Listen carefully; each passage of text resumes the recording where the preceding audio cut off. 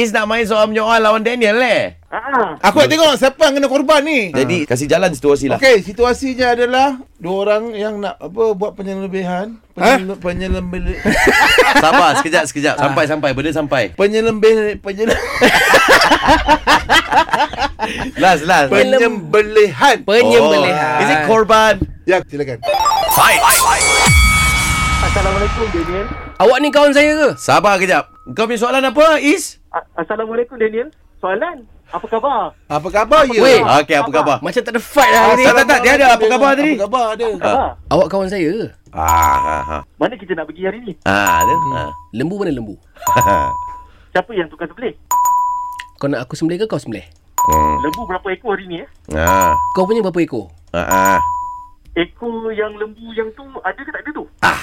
Ekor dia pula. Ekor mana ni? Hari ni makcik-makcik ada tolong ke tak? Makcik kau ke makcik aku?